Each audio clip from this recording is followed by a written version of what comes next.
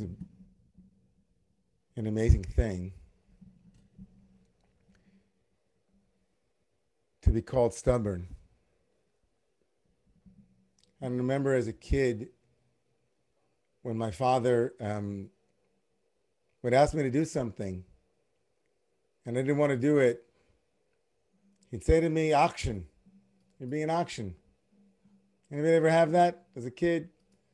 Somebody says to you, an action. Maybe you didn't hear it in Yiddish. Maybe you didn't hear it, but maybe someone said, you're pretty strong-willed. Anybody ever get that? I can look at some of you who didn't relate to the action, who when I said you were strong-willed, you were like, oh yeah, that's me. You had a way, you had a thing that you wanted to do, and it wasn't easy to deter you. The inability to persuade or the inability to convince, the inability to have you let go of what it is that you want. Auction. Put away your clothing. No, I'm in the middle. Auction. Stop watching TV. No, auction. To be akshan, to be stubborn, in the biblical idiom is to be kshe'oref. To be kshe'oref means to be stiff-necked. To be a stiff-necked person is something that in the Torah is not a laudable quality. To be an am kshe'oref, as we are called by Moses or by God in the book of Exodus, and then again in the book of Vayikra, and then in Leviticus, and then also in Numbers. There are no shortage of times that we're called a stiff-necked people, an am kshe'oref, a difficult people, kashe'oref. We have a hard time being flexible. We weren't yogic. This quality of being stubborn, this quality of being stiff, is a quality that is picked up by someone whom we began the year with and whose yahrzeit was this past week. The memory, the remembrance, the annual revisiting of the birthday of this particular person, whose name was Kalmish Shapira, known as the Rebbe of the Warsaw Ghetto, or the Piazetzner Rebbe. The Rebbe whose Torah we saw on the first day of Rosh Hashanah together when we spoke about hope and we spoke about rainbows. The Rebbe of the Warsaw Ghetto who saw the darkness of his own family being murdered before his eyes. And that Rebbe returns this Shabbat to explore with us a profoundly interesting part of the Noach story. The Rebbe in 1940, in the heart of it, in the depths of it, sat with his Hasidim, sat with his devotees. And looking out at them, he said, students, that Noach is compared to Abraham. The biblical figure Noah is compared to the patriarch Abraham. And even though when Noah is introduced to us as readers of the Torah, we don't yet know who Abraham is. The rabbis, of course, did. And when they read Noah, they compared him to Abraham. And at times, they read him as not nearly as evolved, not nearly as accomplished, not nearly as ethical and as moral a light as the light of Abraham, who would become the patriarch of our people. And in one particular passage, in the beginning of tomorrow morning's Torah reading, our wisdom reading tomorrow morning, the Torah tells us, Elah told us, Noach, these are the generations of Noach. Noach, ish tzaddik haya. He was a righteous person. Tamim haya b'dorotav. He was wholesome, complete, unblemished in his generation. Et ha'elohim hithalech Noach. That Noach walked with God. But the verb hitalech is reflexive. He was walked by God. God walked him. God supported him. And so in comparing that verb to the same usage of the word to walk with Abraham, Abraham seemed to walk without needing help. Noach needed help, and Abraham didn't, it seems. And so the Rebbe in the Warsaw Ghetto looked at his Hasidim and his devotees, and he said, what is the nature of this difference between the two individuals? What is the nature of the difference between Noah, the personality of Noah, who needed help, and Abraham, who didn't? And this is when the Rebbe embarks on an incredible journey into something that I'd like to share with you tonight, that's giving me strength this week, this weekend, and the weeks ahead. The Rebbe quotes a story in the Talmud, a crazy story. In Sanhedrin, Chuf Daled, Kaf Daled, in 104, Sanhedrin, there's a story that begins this way. Tanu Rabbanan, the rabbis taught that there was once a Ma'aseh b'shnei b'nei Adam shenishbu b'har Carmel. There were two Jewish people who were taken captive on Mount Carmel. And their captor was walking behind them. One of the captives said to the other captive, you know, this camel, the gamal, the two captives start to discuss with one another things out loud that the captor behind them can hear. They start to say, you know, that this camel is blind in one eye. And not only that, we know that they say that there's a wine bag and an oil bag. We can see these things. We can tell that there are two people that are driving the camel. One of them is Jewish, the other is not. And they start to make these predictions. And the captor, overhearing this between these two captives, this conversation, this chokhmah, this wisdom, says to them, he said, tell me something, he says. Am she'oref me'ayin atem yodin. The captor says to the two captives from the Mount Carmel, you two captives, and he uses this phrase, Am she'oref, you stiff-necked people, meaning you Jews. How do you know these things? I'm going to pause on the story now because the rest of the story is amazing, but like what bothers the Rebbe here is what's the connection between the wisdom that these people are expressing and the nickname given to them by this captor. Why in this moment, says the Rebbe to his Hasidim in the Warsaw Ghetto, why he says to all of you, why, you've studied this Talmudic story before, he says to them, why do you think that in the language of the Talmud, the captor's voice now calls to these two Jews and says, instead of Jews or captives, it says, you stiff-necked ones, where does your wisdom come from? What's the connection to the question, where does your wisdom come from, and stiff-neckedness? And now says the Rebbe to all of the Hasidim, all of his devotees sitting in the Warsaw Ghetto, he says, you know that in the Torah, there was a moment in the Torah where God said to the people, I want to leave you because I can't handle that you're so stiff-necked. And Moshe said back to God, God, don't leave us.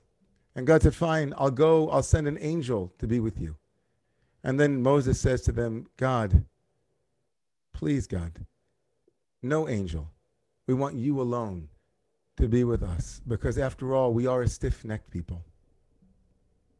Which one is it, says the Rebbe? In the Moses story with God, God says, I can't be with you because you're stiff-necked. And Moses says, be with us because we're stiff-necked. Which one is it? God says, I can't be with you. I'll send an angel. And then Moses responds in the very same text in Exodus, God, don't leave us with an angel.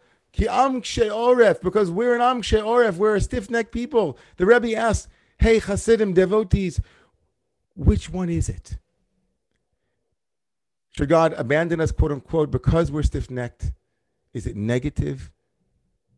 Or is it, as Moses says back to God, wait a second, God, that's the very reason you should stay with us. In the words of the Rebbe, he says, listen, let me tell you something about the world of characteristics and qualities. Inyan kshe'oref hi achas hamalos achitovos.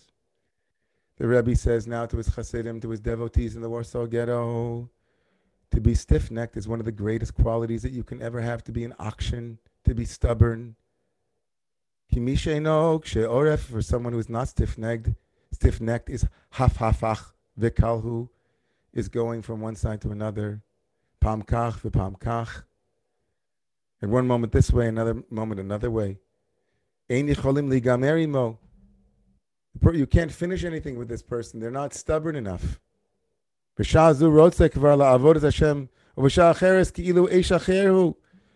one moment you're one way, you're committed, you're passionate, and the next minute you're going in a different direction. Masha ein kein hakshe oref ish yasharhu כשמדברים עמו ופועלים בו שיחליט בדייתו לעבוד את השם אז בטוחים בו שכן יעשה. He said, but not so with a stiff-necked person.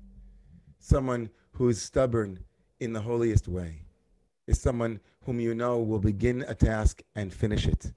You won't be able to budge them. They're stubborn for the sake of the holy. And the Rebbe looked out at his Hasidim and he said, when it came to Noah, Noah wasn't as great as Avraham because Noah didn't have enough stubbornness in him. He didn't have enough to see the path through in quite the same way that Abraham did. Abraham was able, says the Rebbe, to be stubborn for the sake of God. Both of them had challenges. Both of them had difficulties. Both of them struggled. But Abraham was just a little bit more stubborn than Noah. A remarkable teaching.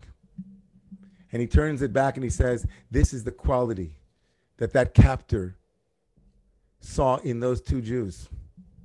He said to them, you two Jews, on the road to captivity, on the road to losing everything that you found familiar, in the midst of difficulty and trauma and challenge and vicissitudes and sadness and despair, your chokhmah, your wisdom, your ability to still notice what's in front of you and behind you and on side of you, it's remarkable. It must come, says the Rebbe, from being stiff-necked. And in the story, in the Gemara, in the Talmud, as the Rebbe, if you look at the story, the captor gives them a kiss on the head and frees them and says, such a wise people. To be stiff-necked, to be stubborn for the sake of the holy. To be immutable for the sake of what's good and just and true. To be nitzav, to be solid amidst all of the turbulence and all of the deluge of despair and confusion. To stand firm in our knowing, to stand firm in our stiff-neckedness. This coming week will be the second anniversary of the horrific attack in Pittsburgh, where 11 souls were murdered for being stiff-necked Jews. In 2 weeks, a stiff-necked people yearning for democracy and a return to civility will bear lines and challenges and remarkably unimaginable miniot, obstacles to expressing their vote and expressing their return to the power of the people. Because Am She'oref, not just the Jewish people, but people of goodwill, people of good intentions, people of decency and dignity, know how to elevate the power of She'oref, of being stiff-necked. Of course, any quality has a negative side. I've had my fair share of being called not only by my father, but by congregants and others, an auction.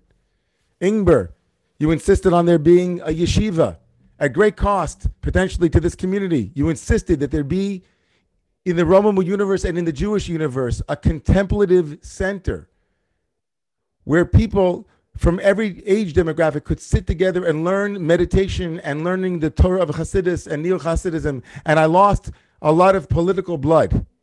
I had people who were angry at me, who left the community.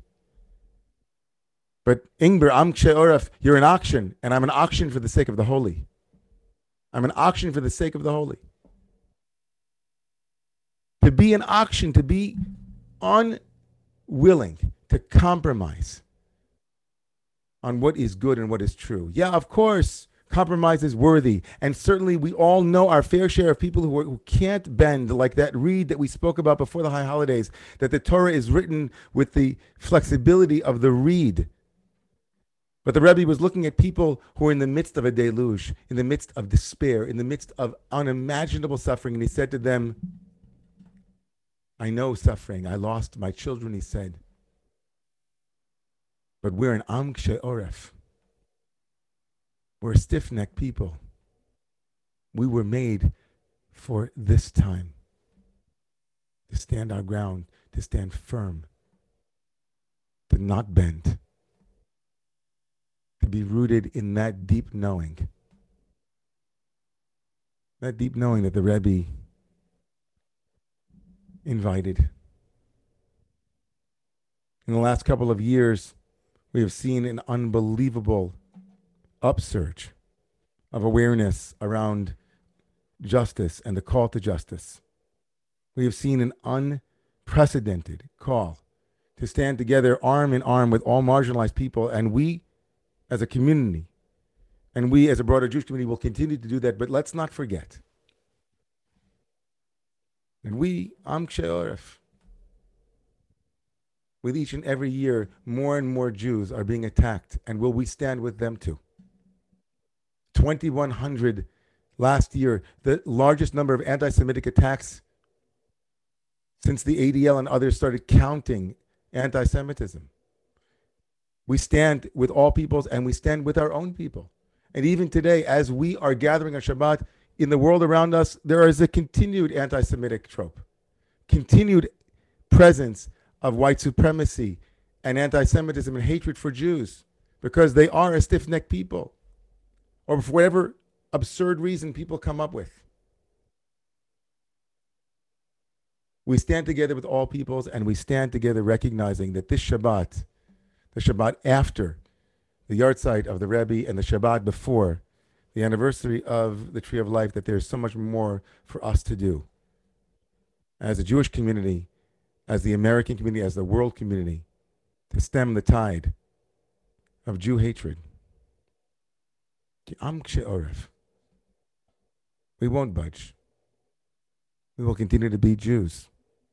We will continue to speak from that place.